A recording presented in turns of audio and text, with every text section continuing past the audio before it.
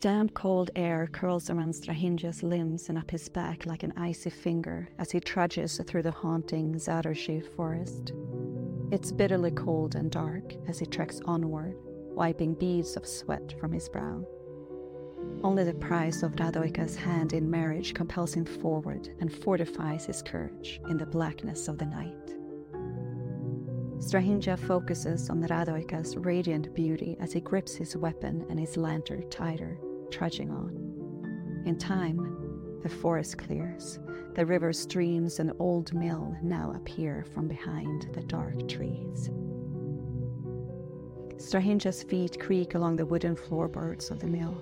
He takes a seated position against the back wall, his finger trigger ready, beads of sickly sweat still seeping down his back. He shivers as a deep, dark thunder ripples through his muscles and rattles his heart at the thought of what he must face.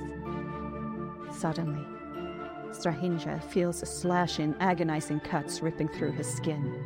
The creature has arrived.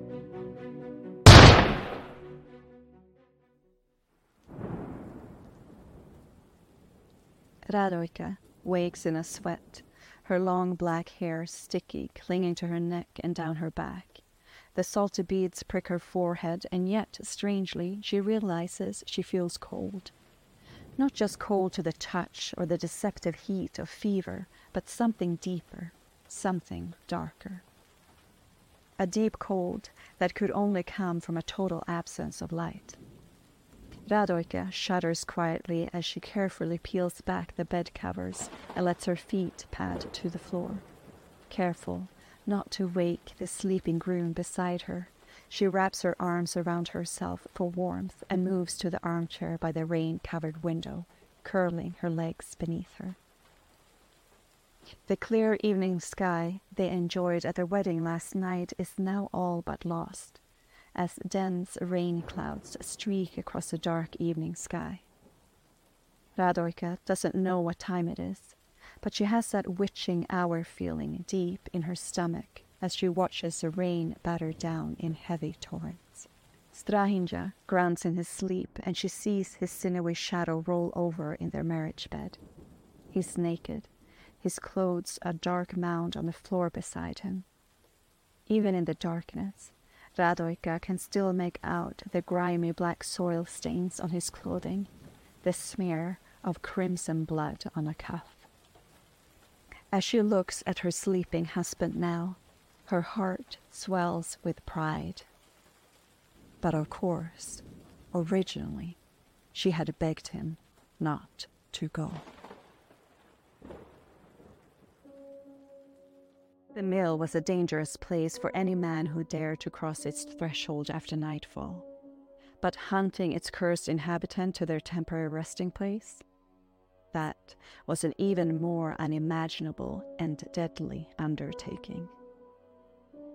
Strahinja assured Radojka that the natural sunlight early in the morning would help protect them. He said their expedition was a precaution. The creature was most certainly dead after his pistol ripped merciless holes through the creature's chest last night at the mill. Of course, what Strahinja didn't tell Radojka was how that ice-cold blade of terror sliced through his heart as the creature appeared before him. That he only barely slept each night prior, terror keeping his mind racing, and a pistol by his bed. But as he made the journey back towards the village that morning in the crisp morning air, Strahinja had realized just how childish his fear had been. For how easy it was to lodge that bullet deep into the creature's chest and find himself alone in the mill, still intact.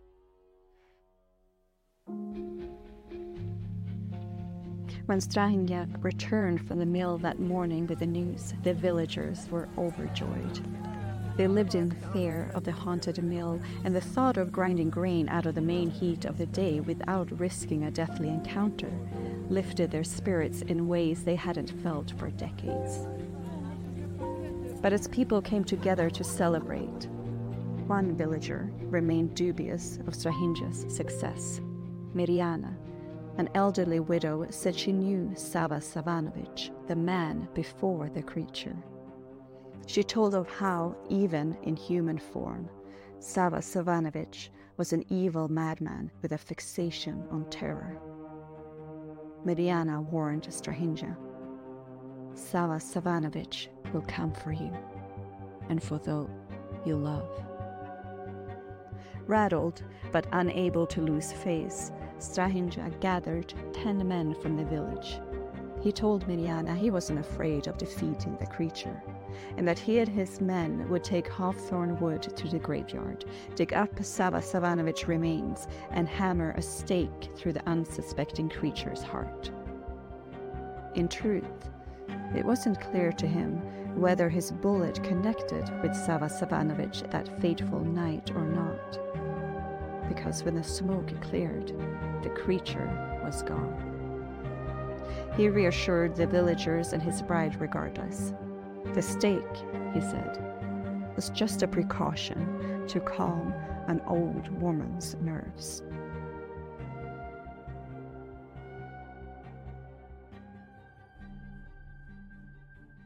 When the men reached the grave, they were surprised to find the black soil loose and wet.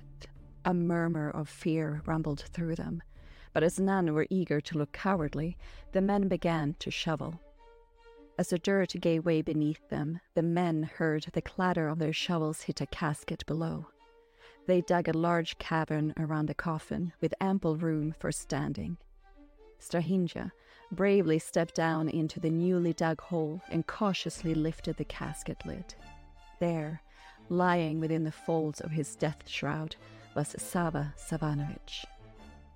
The creature, blood-bloated, seemed almost peacefully sleeping, with an unmistakable gunshot wound to his chest. Strahinja grasped the hawthorn stake, its hard texture strengthening his resolve. He hammered the stake deep into the creature's heart. Suddenly, Sava Savanovich cried out, a horrific and blood-curdling scream erupting from his thin lips, exposing his razor-sharp fangs still crusted with fresh villagers' blood.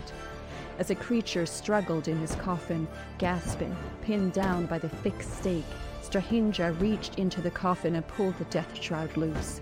As he did, a single yellow butterfly slipped out from the creature's mouth, and one final breath rasped through him.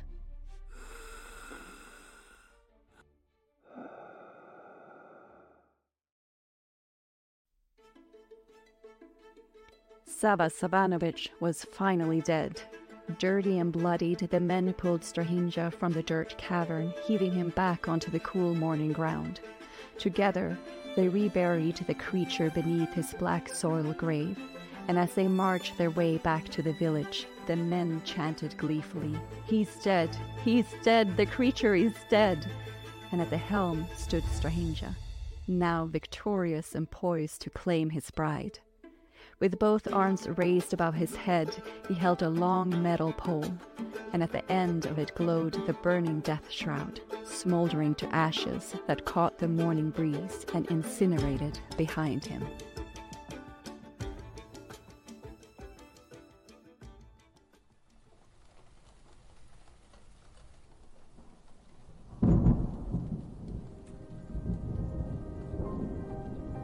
Radoika pulls her gown tighter around her, sharply inhaling the dark as she remembers the long day.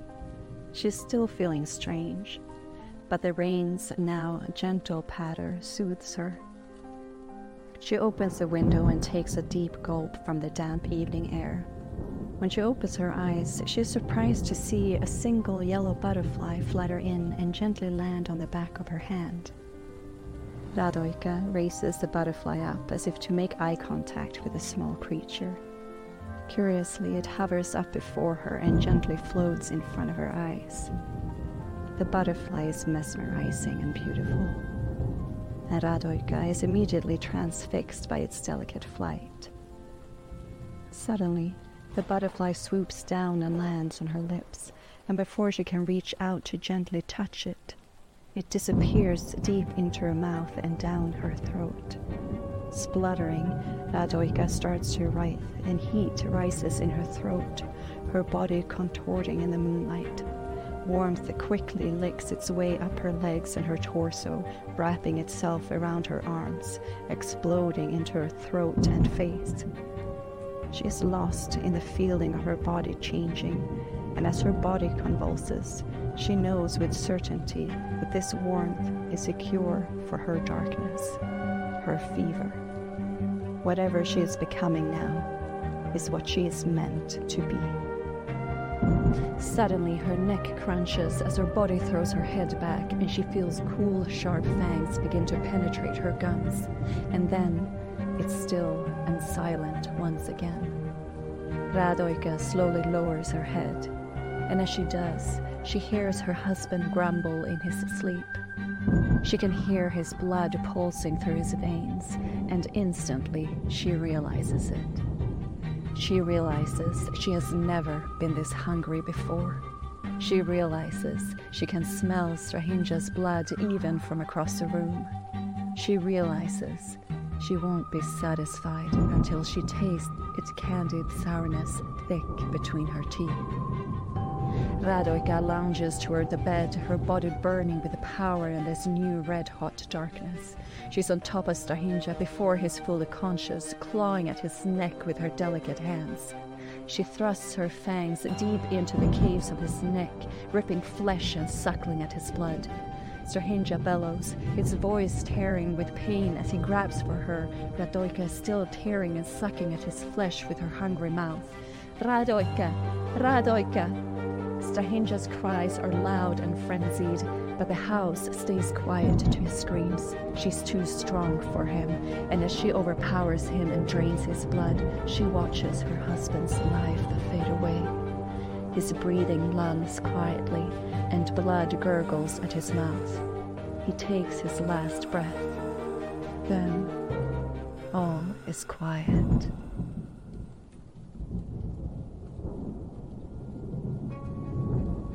Radoika slowly moistens her lips, licking at the blood on her mouth and lavishing her newfound feeling of home.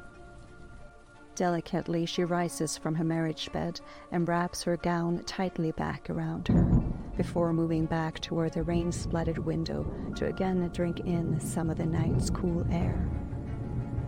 As she does, a single yellow butterfly flutters through the open crack and gently lands before her. She watches rapt as the butterfly erupts, ashen yet magnificent. And when the cinder clears, out steps a blood-bloated creature with a bullet wound to the chest. Radoika rises to greet the creature, and as she does, her thick black hair cascades down her back.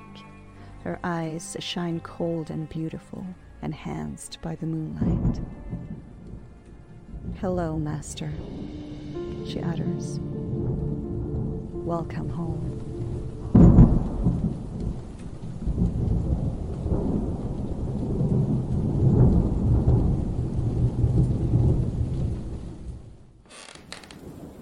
From the Ghost Next Door podcast. Should we take that again? Yes.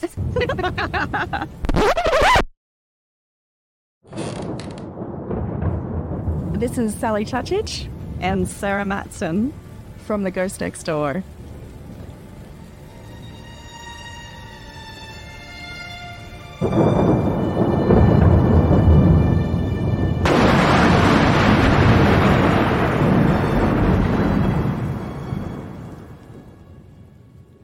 You just heard the story of Serbian vampire Sava Savanovic, who's one of the most famous vampires in Balkan and Serbian folklore. His claim to fame is that he's one of the oldest, with his legend dating back to the 14th century. With us today is Tatjana Anic from Explore Serbia Tours. She is the operations manager, a tour planner, and guide whose job is to lead hiking groups to the very home of Sava Savanovic. Tatjana, thank you for joining us today. Nice to meet you. Yeah, nice to meet you too. Yeah, we organize the hiking tours there every spring. That is a beautiful mountain region, Mountain Povlen in western Serbia. And Zarožje is one small village in western Serbia. And no one knows about this village. They know about Sava Savanovic, and because of that, they know for Zarožje. Yes. It's small village with around 600 inhabitants. And that wooden mill, is at the river Rogačica. So there was firstly old mill of Sava Savanović, and then it was reconstructed a few years ago. One local guy actually reconstructed. He has idea that to become tourist place where people will come to and visit Sava Savanović. He put some vampire motifs inside, but actually there is just a mill and nice place to sit and see surroundings. Oh, so you can actually go inside the mill. Yeah, you can go inside the mill. You can see that some vampire motifs, take photo, walk around. And actually it is interesting because it's below one big rock, and that rock has 3 horns. And actually rog in Serbian means horn, and zarožje, that means behind horns. Oh, okay. So it can be really scary when you go there during night, but when you're during the day, it's nice. Nice place. The question we're all dying to hear is, how scared are you when you lead groups to this mill? Well, now I'm not scared at all. I was scared when I was young, and when I watched the first Serbian horror movie, which actually made according to a short novel from our writer Milan Glišić, who wrote this short story at the end of 19th century. And actually, when I watched that movie when I was young, I was scared completely. You know, a lot of people, when they think about vampires, they think about Romania. What would you say about that, being from Serbia and this place? The word is from Serbian language, so actually from this Balkan region. But yes, Dracula, everything moved to Romania. Right. Yeah. Would you say that the legend of Sava Savanović is a common believed folklore in this area, or is it more a tale told to attract tourists? Actually, it's common belief, and they are really, really scared of these stories. We'd heard a rumor that people didn't go there at night. Is that true? Yeah, actually, that is true. And some people who live there, they don't believe in this legend about vampire. And when you ask someone, no one will go there during night. Does the region have any traditions that people still do to protect themselves from vampires? Well, they don't protect themselves, but they have some thoughts about that. Actually, it's not only vampires. We have also some other names which cannot be translated in English. It's like Karakondrola or Drekavac, and it's like demon being one is male, one is a lady with the face of old lady. There are some legends about they don't have peace during their life, and during the night they come out from their grave and then they do some bad things to people who hurt them. So we had heard some fascinating rumors that in Serbia at one time people would actually exhume their loved ones and stake them to make sure that they didn't come back as vampires. Is that legend, or do you think that really happened? That is something what is happened. So is that vampire or some kind of people who are maybe strange or people are divided about those beings, yes, creatures. Have you had any personal experiences with the supernatural, or do you believe in vampires, Tatiana? Well, I don't believe in the way how it is described, but I believe that there are some people who have some power, and maybe I don't come by night. I'm not sure that is vampire like it's described. Right. But yes. there is actually one also interesting story about this place I mentioned, this Zarožian place where is Sava Savanović.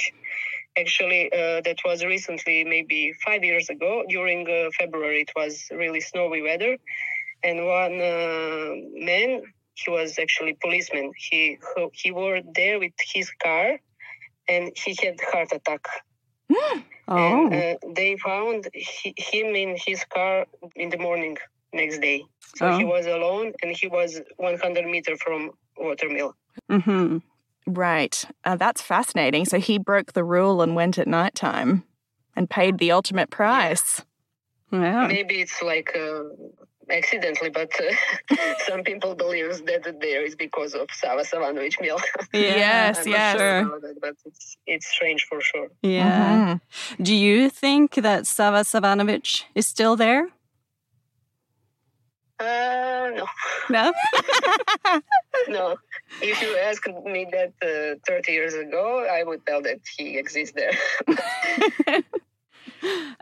So one thing that was fascinating with his story of Sava Savanović was the butterflies. So that the butterflies, instead of people being transformed to vampires by being bitten by vampires, in this story, they are transformed through butterflies.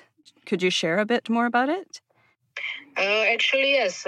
From this story about Sava Savanović, when they put in his body horn-torn stake, legend says that a butterfly escaped from his grave. So that means that Sava is still alive and visiting his mill.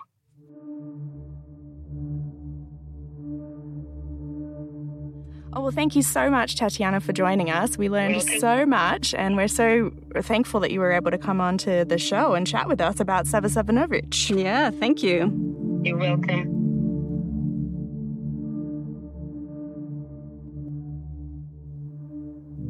Thank you for listening to The Ghost Next Door, our brand new horror podcast.